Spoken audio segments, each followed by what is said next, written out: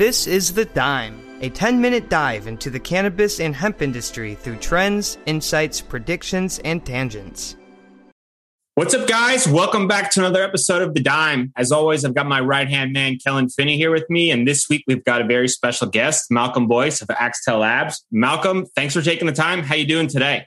I'm doing good, Brian. Thanks for having me. It's a nice and gorgeous day. So glad to be on here. It's always been a goal to be on a podcast. So I'm glad I can check that off my bucket list now.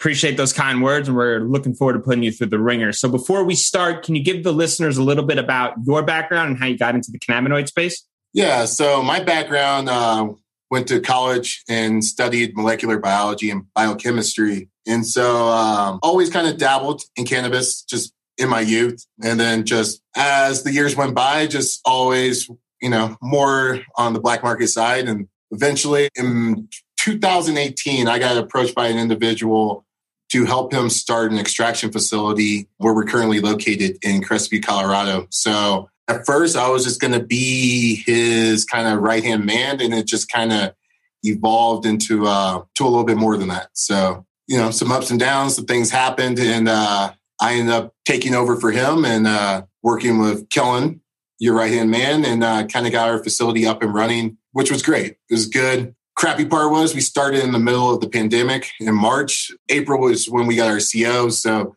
just navigating the whole entire pandemic on top of a compressed market has been very interesting for this year. Yeah, and we're looking forward to kind of hearing more about that. So before we dive in, what does Axtell Labs do and what value does it bring to the space? What we do is we operate as crude operators right now.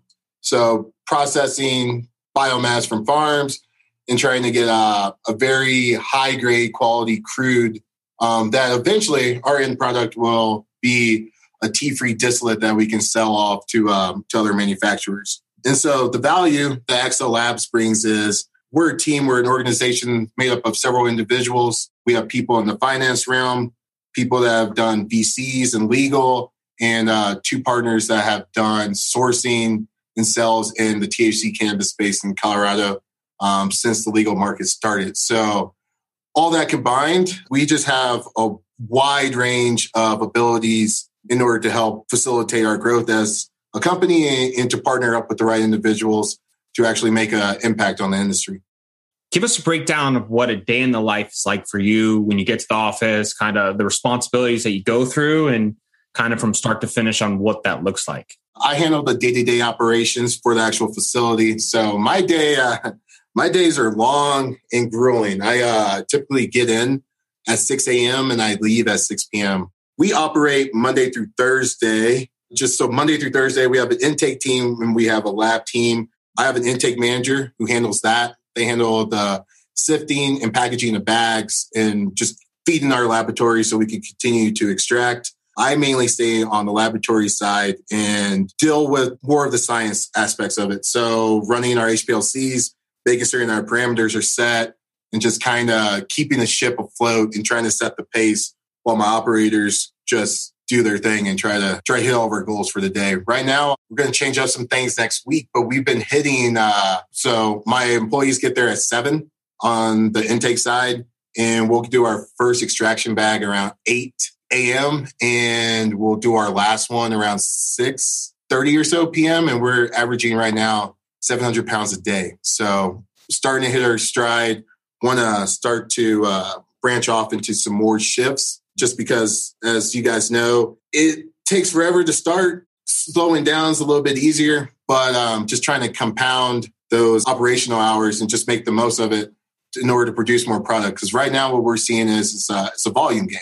And volume and margins are the two things that we're operating under. And both of those go hand in hand. So, but no, that's the typical day in the life of Malcolm. Kellen, you want to expand on that? What do you mean expand on like a day in the life of Malcolm and just the factory work? Yeah, I think from an understanding standpoint, I think Malcolm did a really good job of breaking down like what his role is. And I think your insight and overview of kind of like all the pieces of the puzzle, I think from like the bag standpoint and kind of like the roles and the juggling of it. I think Totally. And so the story of like CBD and how it kind of goes through those kind of facilities is like what Malcolm was describing is the CBD is in the biomass when it comes into the facility, right? And it's just hanging out in the plant material. And then they have to break that material down and they sift it, get rid of the stems and all these other unwanted particulates. And that's the whole bagging aspect, right? So they're putting them into these extraction bags, right? And each bag holds a specific amount of biomass, and then that biomass needs to be chilled according to their extraction protocols. They use cold ethanol as the extraction method that the Axtell uses right now. And then the CBD is cold and it's in the biomass. It goes into the extraction facility. They utilize their extraction equipment and ethanol to pull out those cannabinoids, right? And then the ethanol is removed with a solvent recovery system, and you're left with a crude CBDA oil. And then they do some decarboxylation and some further refinement to generate a crude oil that's their end product right now, just while they're getting their feet wet in the industry. And Malcolm mentioned a lot of the science side from an HPLC standpoint and those parameters is every single extraction run needs to be monitored. And the only way to do that right now in the industry is to utilize HPLC, which tests potency. And so he's constantly doing testing with the HPLC to determine how much CBD is left in the biomass, how much was there to begin with, how much CBD is in that oil that they pulled out of the biomass, how much CBD is in that tincture, to try to change the parameters and, just increase yields, right? And I think is the end goal for all of that stuff. Yeah, precisely, Kellen, for sure. Do all operators in the processing space have HPLCs in-house? No.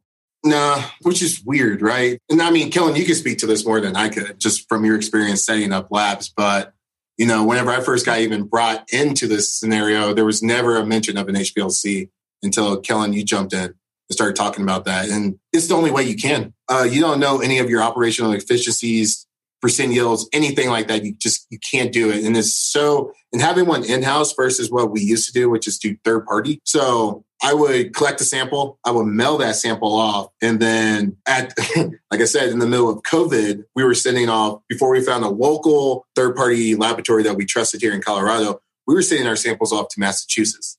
And they were in the middle of doing COVID testing. They were in the middle of doing harvest from last year and this year. And they would tell you 3 to 5 business days.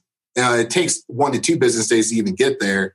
And so by the time I would get any sort of information back, we're the X amount of pounds into it. And so it's just real hard to then change those parameters. Where now having an in-house HPLC, you can just change them on the fly. And it's been night and day difference. We were operating probably 30, 40% at the beginning. And we've operated on a day-to-day basis as high as 90. Our average is probably somewhere in between 70 and 80. But like you're saying, testing the biomass when it first comes in, setting a curve, and then testing our spent biomass and seeing, okay, cool, we need to agitate longer. We need to agitate at higher RPMs, especially like I was saying earlier too, of everything being margin-based and needing to win our margins, that just helps out tremendously in order to get the most efficiency out of our extraction process. And that's why I wanted you to expand on that, because as you were saying, you use the HPLC to kind of help tweak what's going on. And without that, you're essentially flying blind. And I guess I want to know, why don't other operators have the HPLC? And I mean, that's a substantial insight into understanding what's going on in the manufacturing process. So why aren't other operators including that in their, daily activities? I can't speak to that. A lot is money and I would say skill set, right? So we happen to find a real good group that does a subscription-based service to where it's pretty much plug and play. I don't need an analytic chemist to come in to run my HPLC. I can do it myself. I can have an employee do it. It's all about just sample preparation and make certain that you do your preparation work fine. As a startup, there's costs and you have to do everything as a cost benefit, right? And so for us, there was the longest time to where we debated internally, like, cool, this system's going to cost us X amount of dollars. But right now we're trying to run. We're trying to get up and operating. We got employees, we have payroll, we have this, and that.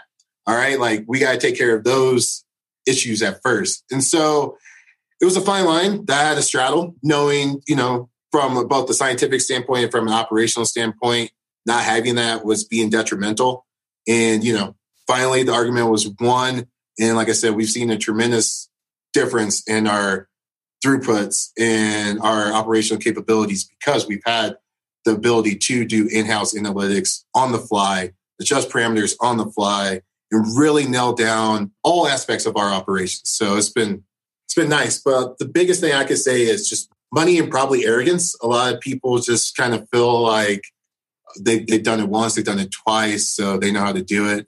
I know that's how I was with the original guy who I worked under. He always thought he knew best, and sometimes that'll bite you in the ass. So yeah, I think you're underselling yourself too. Just from my experience in the space, ignorance, I think, is a lot of it. And at the end of the day, like, there's not a lot of companies out there that have someone like you with a scientific background, Malcolm, who actually understand what an HPLC does. Right. A lot of it just falls on deaf ears. When from my perspective, when I have conversations with operators in the space, they look at me like I'm crazy when I'm like, no, like, you should be testing in house. And they're like, no, like, I have to send it to a third party to have it tested to be sold anyways. Like, why would I pay extra money to have it tested in house? Right. And so I think that you're selling yourself short in terms of like your scientific knowledge and understanding the benefits that tool brings to the table. You know, I just wanted to chime in there with that. Oh, well, I appreciate that. And, there's another aspect for why we want in-house analytics too, is because staring down the barrel is these FDA regulations, right? And so the next move for us to be viable is to get certifications, because pretty soon you won't be able to operate in the space without some sort of GMP. And that's the funny part too. You start getting into this GMP is GMP listed, just like there's UL listed, right? But then there's GMP certified, FDA audited, all that kind of stuff. And, you have to have repeatable results. I have to be able to show the results over and over and over and catalog all those results. So yeah, you can't even start to play in that kind of realm with those type of companies that we want to play ball with without an HPLC and some sort of in-house analytics or QA, QC, and all that kind of stuff. So that's another aspect and another reason why we pushed for it and eventually got it too. So take us through how you find these people to help kind of work in this facility. Obviously, you guys are running a facility on a regular basis. You're needing qualified individuals, and obviously you're doing things a little differently than most of the space operates from a scientific standpoint. You're already making the advancements and preparing the team for the long-term game versus kind of just trying to dive into the short term and make a profit, which I think there's obviously a big disconnect in the industry where some people are so focused on the short term, where you guys are playing a real different game, which will help separate when the regulations come in, like you're saying. So where do you find these qualified employees? So a lot of it is the area that we live in Crested Butte. It's an affluent town. A lot of people move here with degrees from Ivy League schools, masters, PhDs, all this kind of stuff. And they live here for the quality of life. So that's been a real nice pool to tap into from a laboratory side. Also, there's a local university here. And at Kellen's suggestion, we went down to the chemistry department, gave a little presentation, and ended up finding some really motivated quality workers from there as well. And so that's where we've been able to pull into, especially now as a startup, because we can't pay X amount of dollars for salaries and things like that. So we have to be kind of strategic and kind of be innovative. And we went to go interview these type of people. We wanted people that have had experiences in startups or liked a good challenge. And so that was the key for us for sure. Totally on that one. So, but outside of that, that's the laboratory side. On the intake side, it is pretty much like trimming weed. There's not too much thought process. I'm pretty much, they have a list of things that I want to accomplish a day. They kill it. They manage themselves. They run it themselves. But, they're just sifting through hemp and packing bags. So that's a little bit easier to find. And obviously, like, prices, right? So being competitive, looking at, because tourism's big here, and then COVID hit and a lot of people were unemployed and things like that. And so that was a nice area too. So we were able to pull talent out of that in terms of just hardworking talent out of that because they weren't working these other tourist jobs, tourist-based jobs, and then having stability because it being a tourist economy, there's off seasons, there's high seasons, there's low seasons. Being able to offer employees steady work throughout the year was a big sell as well. Let's talk about Anchor. If you haven't heard about Anchor, it's the easiest way to make a podcast. Let me explain. It's free. That's right. No more excuses. Get your lazy ass off the couch. Go start a podcast. There's the creation tool that allows you to record and edit your podcast right from your phone or computer. Once again, no more excuses. Anchor will distribute your podcast for you so it can be heard on Spotify, Apple Podcasts, and many more. Couldn't be easier. Even better, you can make money from your podcast with no minimum listenership. That's right. They're paying us for this ad. Thank you very much, Anchor. Download the free Anchor app or go to anchor.fm to get started now. How do you know if you get all of the cannabinoids out of the product? So how I did it is I took a homogenized sample out. So let me back up. So we're dealing with a farm, right? Farm comes in, cool. We have our super sacks. We've already pre-tested along the way. I have a third-party results showing me the potency out of the bags that we tested prior to getting there. But cool, the bags are there right then and there. So hold on, I want to stop you, Malcolm. Is there any other testing that you guys are doing on that super sack before it comes into the facility? Of course. Potency? The biggest things that we test for are heavy metals and pesticides. Why? It's huge for just selling and having a viable product. When you start going into your further refinement, everybody's trying to operate within, right now we're under Colorado. Yes, it's hemp. You can go everywhere, but you're licensed with the state and everything like that in terms of operating. And so there's certain thresholds that the state and the federal government has in terms of food quality products, right? So levels of heavy metals, levels of pesticides, microbials, all that kind of stuff. So with that and going down line, selling from processor to processor, it's one of those things that we've learned that everybody wants their lives to be easier. So if I have a good quality control on my end, it makes whenever it comes time to make a sale and we can get out the residual solvents, we don't have any heavy metals, we don't have any pesticides, the product doesn't need to be remediated. They can literally take it. And a lot of people I've noticed too, they just want to go straight one pass, not multiple passes through the rolling films or white films or whatever they're using. They want one pass through. So we test for heavy metals and pesticides in order to have a viable product to sell. And also from a contamination standpoint, we're working with food grade products. We don't want to contaminate our equipment. That's something that we will have to document. We're going to have to shut down. We're going to have to take them apart.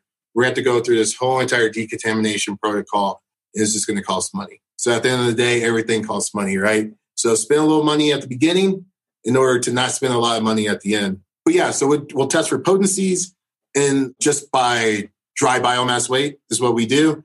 And then we'll do what's called a micro extraction. So we'll take a sample, we'll homogenize it from all the super sacks, and then we will make a concentrate of it. And then we'll ship that off so we can see the levels of heavy metals and pesticide from a concentrate perspective, because that's what we're going to do. We're going to pull it out 5X or 2X or 10X, whatever it would be, right? And so once all that clears, we negotiate with the farm biomass arrives, we'll take another sample out. And so I have the third-party labs potency tests. I'll have my own potency tests, and I'll compare the two. There's some variations I've noticed between what we have, and a lot of it could be sample prep, sample size too. I know with some of the HPLCs, there's various little things that go on that you have this kind of percent deviation, right? And so then you're testing what goes out or what comes. So you put your biomass in, you agitate it, you do it, you spend it.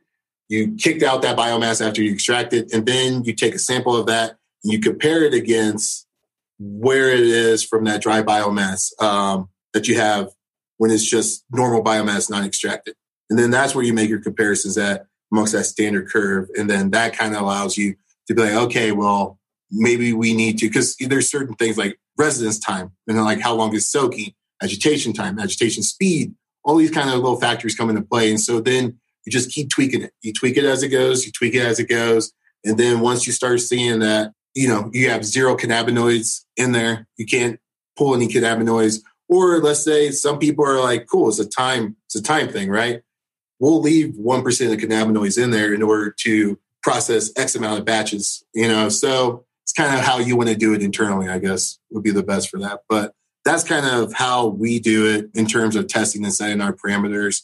And then we'll test our CBDA, which notice in running through HPLC, the CBDA has ethanol in it. So that gets a little tricky in terms of testing because the ethanol will kind of, I wouldn't say block it, but that's a poor word. But we can make comparisons amongst that.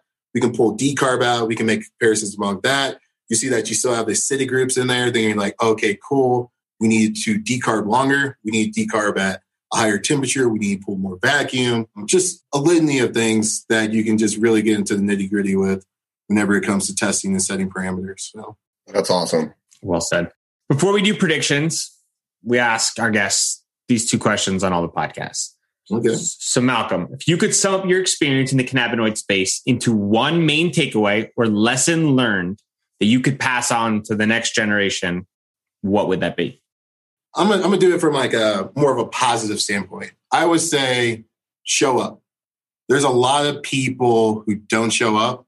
And this was my first excursion into cannabis. So from figuring out what we want the end product. So what you want your end product to be, what kind of equipment you need, how do you build the facility, all this kind of stuff. You don't know, and it's okay not to know, but you have to show up. And if you show up, you'll figure it out. A lot of people I've just noticed in this space don't show up and they don't put the grind in.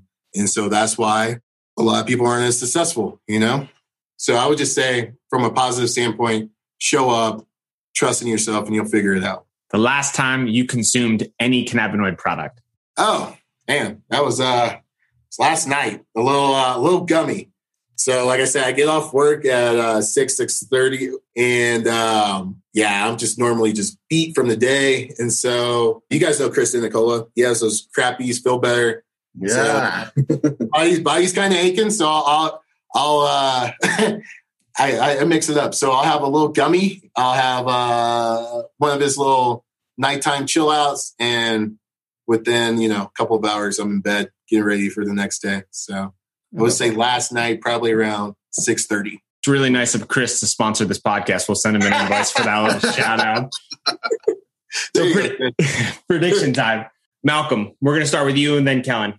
What regulation or policy adjustment would help or hurt the industry the most over the next 6 to 12 months?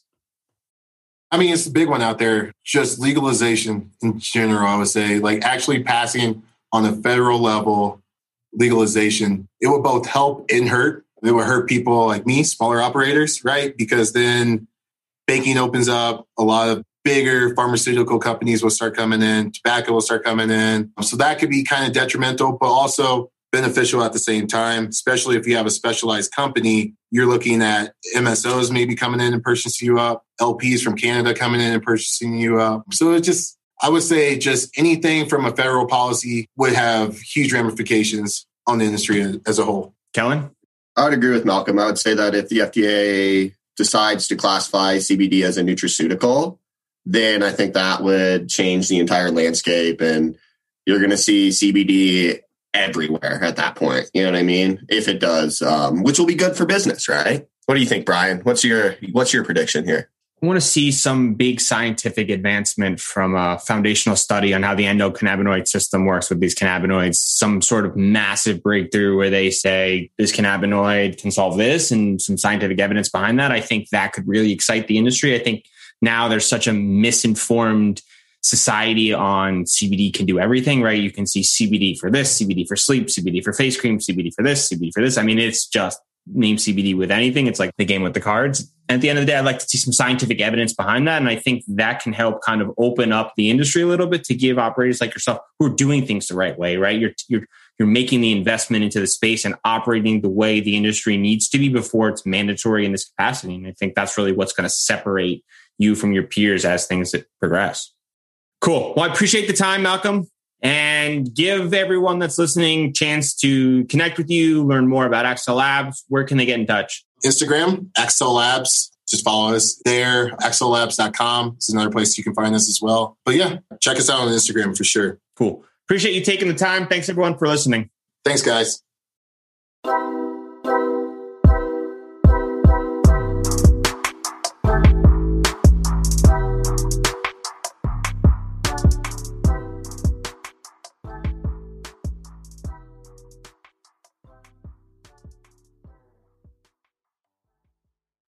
Thanks for listening to today's show.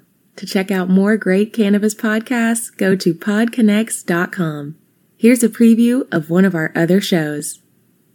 Hi, my name's Kate, and I'm your host of the Pop Moms podcast.